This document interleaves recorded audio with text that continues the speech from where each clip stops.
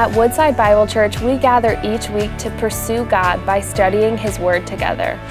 We live in a culture filled with promises for a better life, deeper satisfaction, and greater purpose, but how do we know which is right?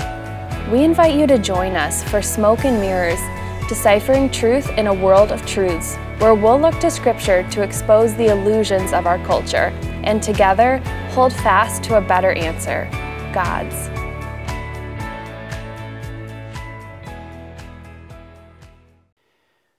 In a February 2019 article in The Atlantic entitled "Workism is Making Americans Miserable," Derek Thompson documented the rise of what he referenced as a new type of religion that was emerging amongst us here in the West. He labeled it workism. He notes early in the article that with the decline of traditional faith in America, people started to look for meaning and really for worship elsewhere. And he says that, quote, workism is among the most potent of new religions competing for congregants in our society. What is workism?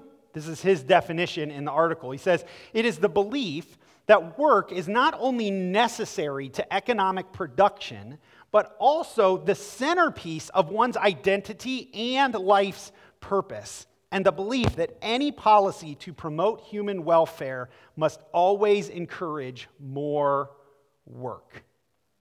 If you want to translate kind of what Derek Thompson boils down and calls workism, it's the idea that work is the key to the good life, the life of meaning and purpose and fulfillment, and that work is ultimately the key to a better world. This is kind of new, or sometimes I think it might just be the really old gospel of America, and it's taken root in our world for a long time. You see it in all sorts of places. In fact, in a New York Times article entitled, "Why Are Young People Pretending to Love Work?" Erin Griffith noted the new axioms of this gospel of workism. She describes early on in the article going into a WeWork location in New York City. If you don't know what WeWork is, it's like rentable, collaborative workspace that people can rent. And she went into this space and she saw all these taglines all over the place. She noted that the pillows had phrases like, "do what you love." There were neon signs in it that said, "hustle harder." And even the water cooler had reminders that said, "don't stop when you're tired, stop when you're done." There's even a hashtag that emerged in recent years called TGIM, Thank God It's Monday. And over, what we see is that people are starting to look for work, for their meaning, their identity, their sense of purpose and life, and that the key to life is really just more work or hustle harder. Even this past year and a half or so, since we've gone through a global pandemic, although it slowed us down for a bit, it hasn't really changed anything. If anything, it just blurred the lines between work and home even more.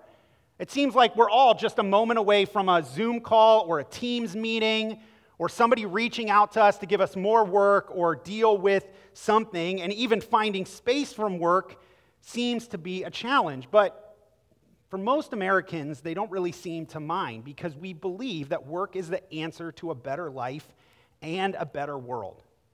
But I think at some point we have to ask the question, is that the case? Does living a life centered on workism, focusing on material productions, ultimately satisfy? Is it really the good life? And does it really produce the better world that we all long for? Well, this search and this gospel of work isn't really anything new.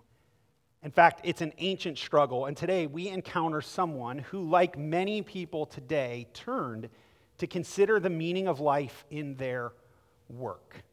So we're in the 5th week of the series that we've called Smoke and Mirrors. We've been following the progression of the preacher who decides at the beginning of the book to search for meaning in life under the sun, meaning apart from God. And he begins to look at various elements in life to find his ultimate meaning. So he first looked at nature, then he turned to his mind, then he turned to his desire. Last week we looked how he turned to his ambition.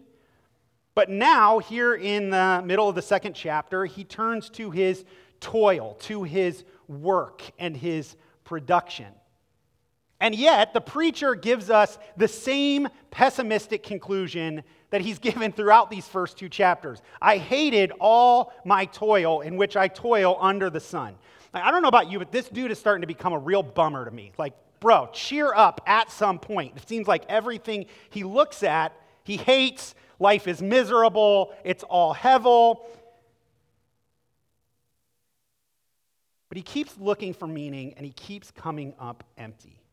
And once again, we see why he gets so frustrated.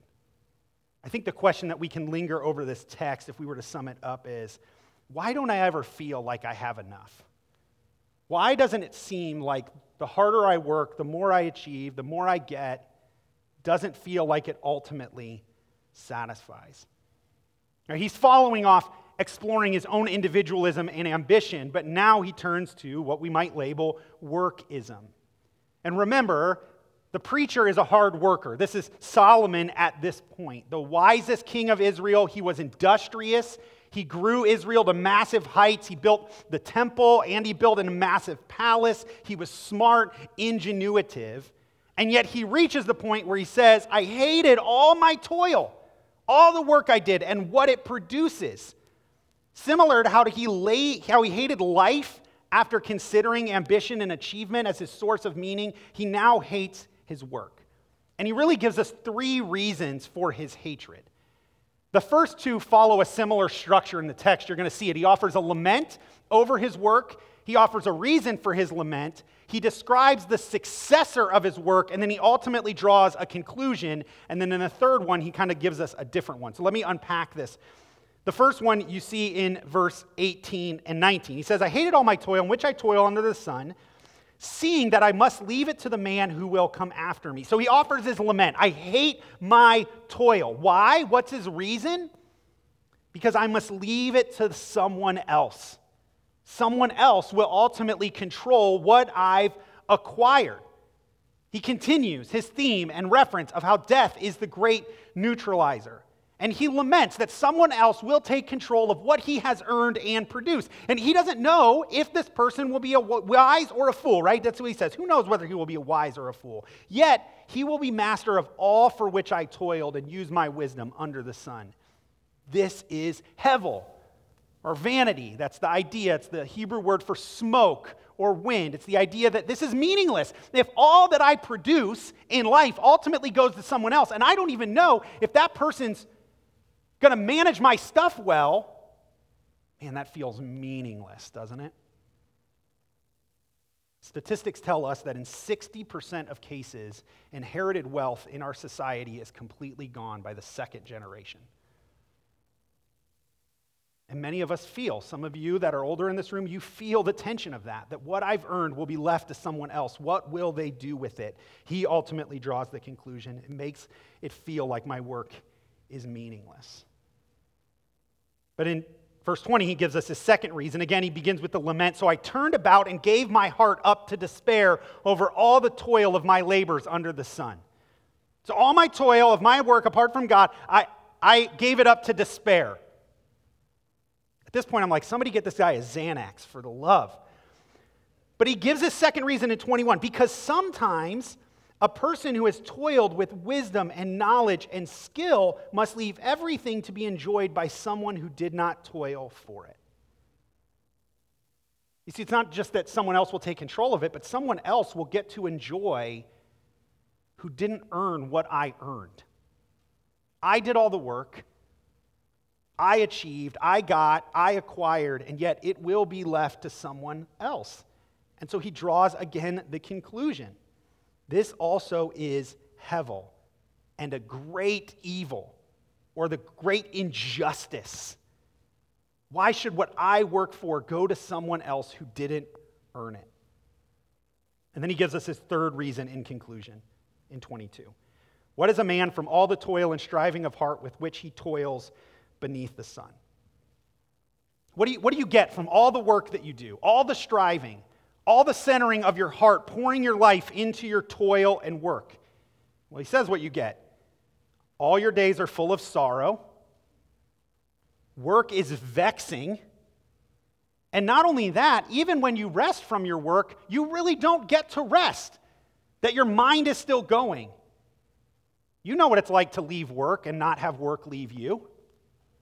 And he essentially says, that's what you get. For all the toil, all the work, all that you do, it just feels more overbearing, not less freeing. Does this sound like the good life to you? Like this is how we're lived? To the preacher, he says, no, this isn't the good life, yet this is what so much of life is sold to us in our world. Elon Musk, you guys know Elon Musk, Tesla, SpaceX. I remember coming across a tweet from him a little while back where he was encouraging people to join kind of his companies on Twitters. And at one point he says, in his kind of tweet stream, he says, are way easier places to work than the company he runs, but nobody ever changed the world on 40 hours a week. But if you love what you do, it mostly doesn't feel like work. You see, that's the snippet of the gospel that we get. Nobody changes the world. Life doesn't get better. You won't find meaning unless there's harder work, more given. I mean, does that sound like good news to you? In the article from the New York Times I referenced earlier, Aaron Griffin concludes, on some level, you have to respect the hustlers who see a dismal system and understand that success in it requires total shameless buy-in. If we're doomed to toil away until we die, we may as well pretend to like it, even on Mondays. This is the gospel that we're preached, and we're buying it. We're buying it. In the U.S., 85% of males and 66% of females work more than 40 hours a week. Americans work 137 more hours per year than Japanese workers, 260 hours more than British workers, and 500 more hours than the French. The U.S. remains the only industrialized country in the world that has no legally mandated annual leave. And one study found that more than half of workers did not use all their vacation time in a given year. This is how we live. We've adopted a gospel that says, work harder, hustle harder, more. That's how you achieve the good life. That's how you get the life you want. That's how ultimately a better world is produced. But the preacher comes along and says, no. What it actually leaves you is exhausted, not able to rest, not ever able to enjoy truly what you are producing. Thompson concludes the same thing in his article on workism. At one point he says this, he says, the problem with this gospel, that your dream job is out there, so never stop hustling, is that it's a blueprint for spiritual and physical exhaustion. Long hours don't make anybody more productive or creative. They make people stressed, tired, and bitter.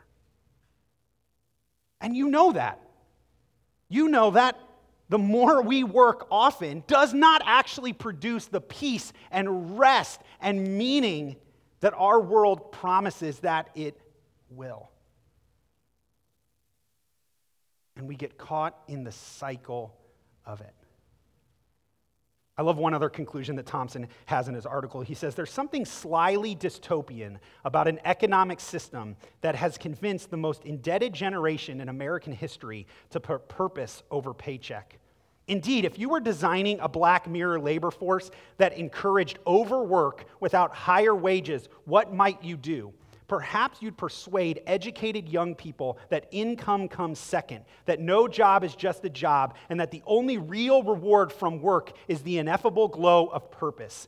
It is a diabolical game that creates a prize so tantalizing yet rare that almost nobody wins, but everybody feels obligated to play forever. And we've raised up a generation of people who've bought into this, and they're exhausted. They're tired. They're exactly what it describes. They're vexed. Their days are full of sorrow and not the deeper meaning and satisfaction that our hearts long for. We feel this internal pull. We're sold it all the time. I'm sitting on my couch last night watching a YouTube video, and now I forget it. The social media company that starts with an N. I can't think of it now. The work, not Indeed. Anyway, dang it, should have written it down.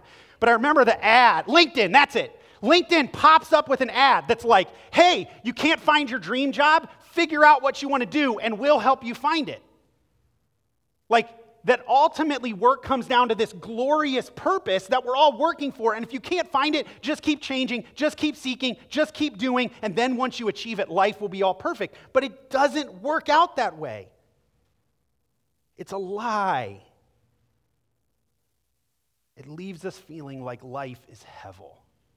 It's like smoke or wind you can't grasp. So what do we do? Right? How do we respond? If work is the meaning of life only leaves us exhausted and doesn't lead to a better life, are we just supposed to sacrifice ourselves on the altar of work and progress? What if there's actually another way?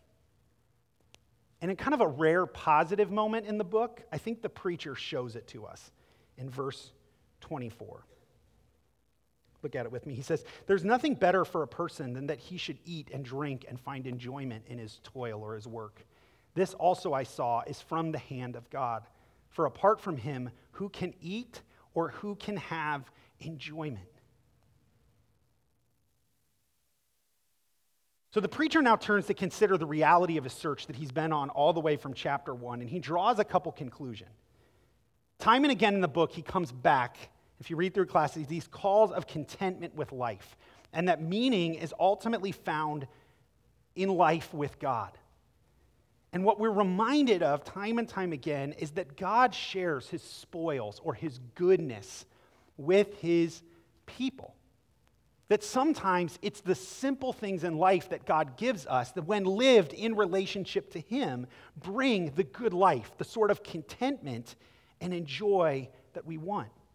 The first thing he reminds us of in this passage is that life and work is best enjoyed with God. Who can experience joy in their eating, their drinking, their toil apart from God? Answer, no one. The preacher's not trying to deny the joys of life.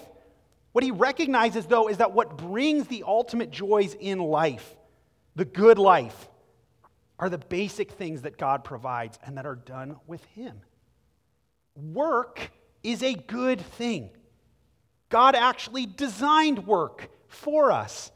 If you go back to the very beginning in Genesis chapter 2, when God creates the world, God gives work in that place. Genesis 2:15 says, the Lord took the man and put him in the Garden of Eden to work it and keep it. That before sin entered the world, there was work. Work is positive. Work is good.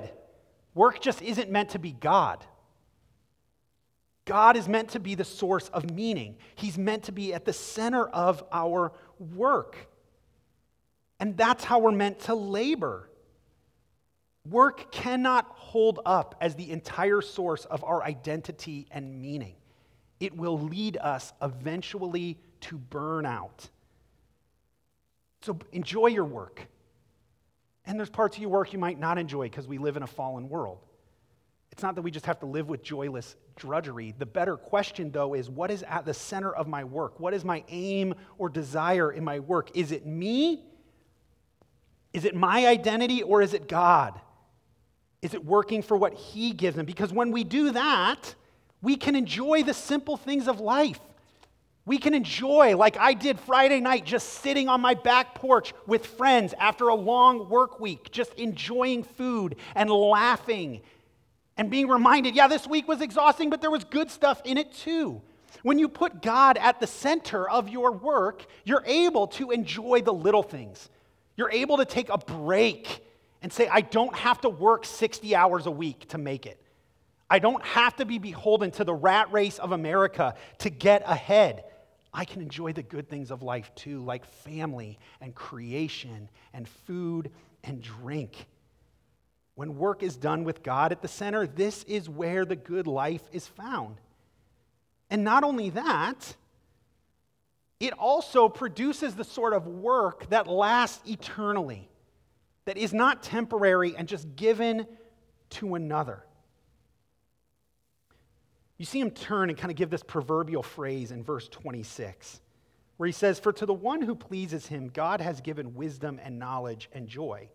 But to the sinner, the one who's turned from God's ways, he has given the busyness of gathering and collecting only to give to one who pleases God."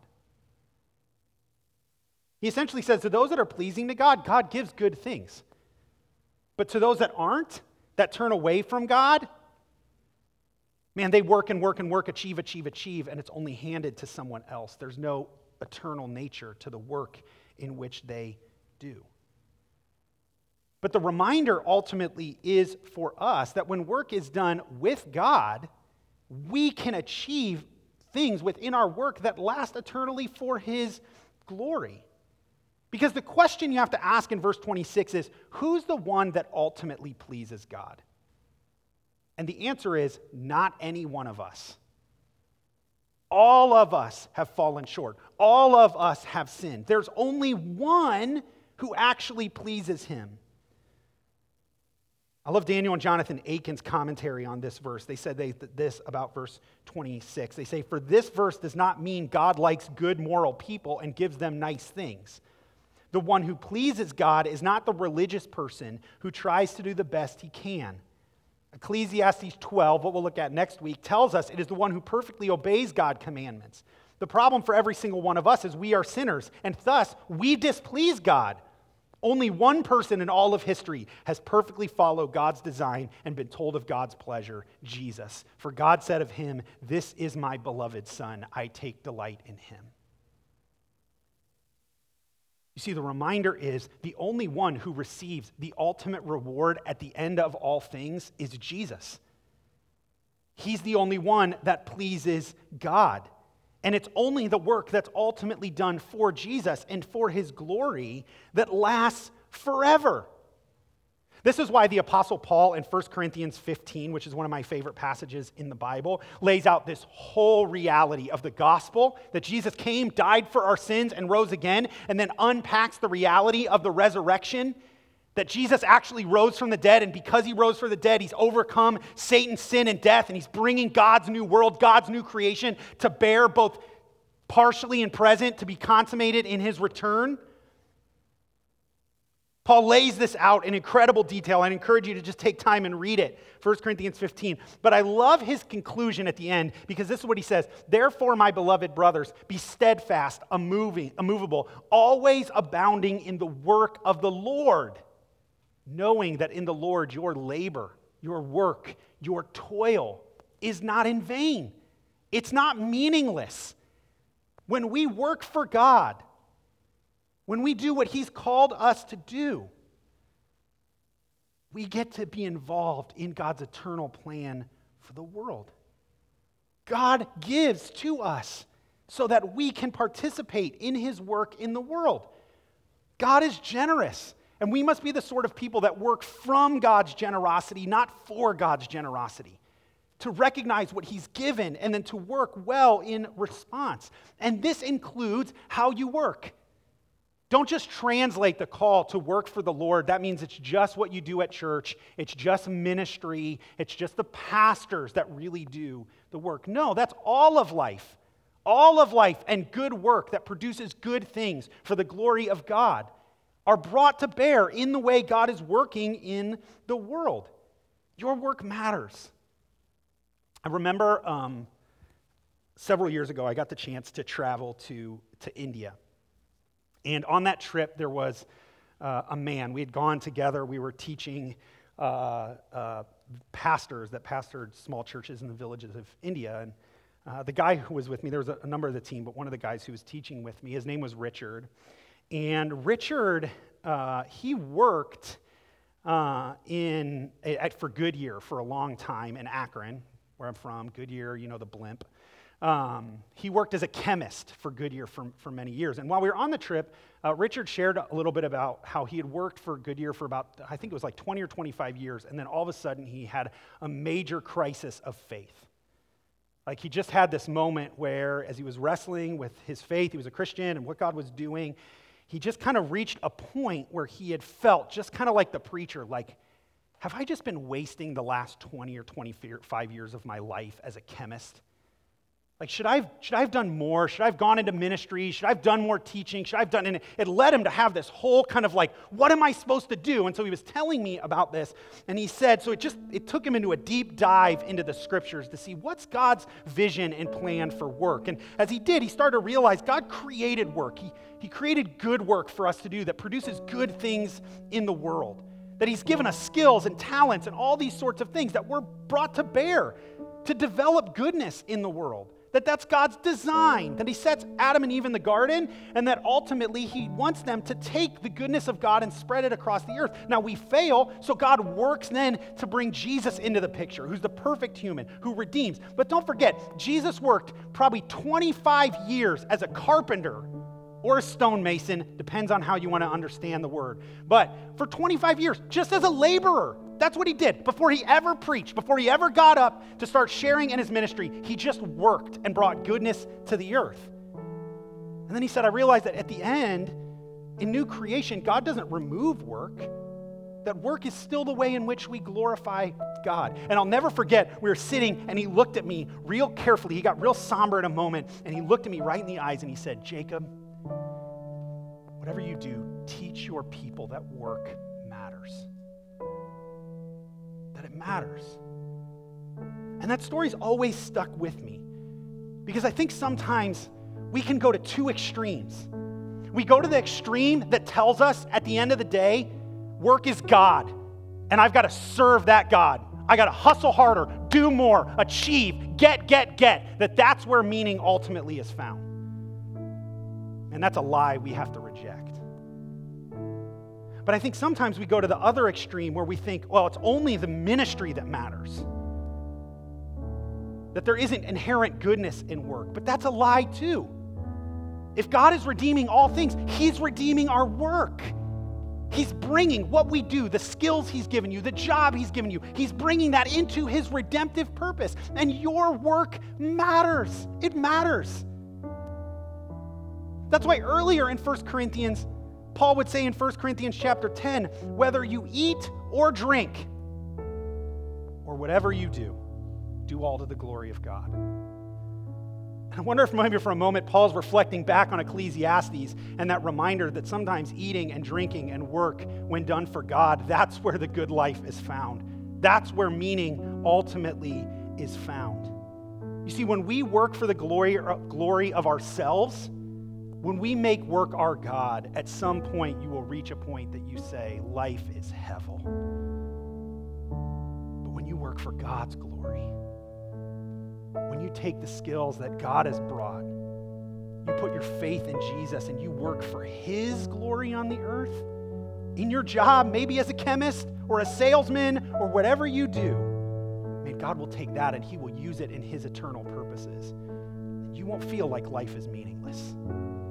You'll feel like it's so full of meaning and that it really is the good life, not just for now, but for all of eternity. So put your faith in Jesus. Work for his glory. And may God bless you with the good life. Let me pray for us.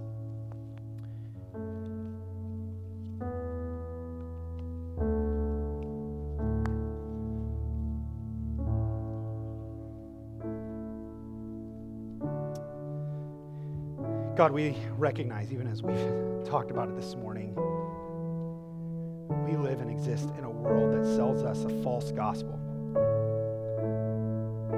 That tells us time and time again that the harder we work, the more we work, that really what we do is where our identity is found. And yet so often, when we're honest with ourselves, we're left exhausted by that call.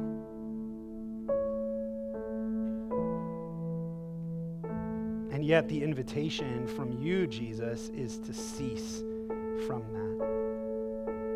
It was you who said, come to me, all you who are weary and heavy laden, and I will give you rest, for my yoke is easy and my burden is light. you who invites us not to find our identity and our meaning in what we do, but in just being with you, just knowing you and trusting you. You are the source of life and meaning.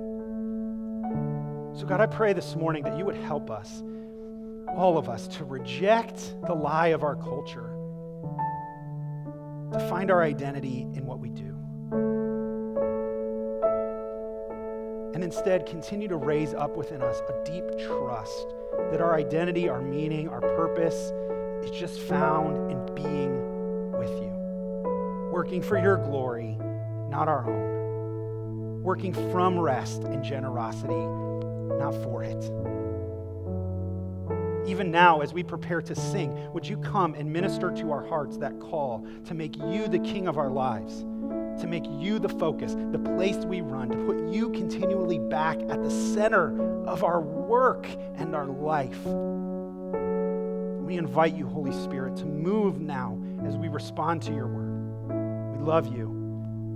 Pray all these things in the good name of Jesus. Amen. Thank you for joining us as we study God's Word together. We would love to hear how God is moving in your heart and get you connected into the Woodside Bible Church family. Head to woodsidebible.org/connect to introduce yourself today.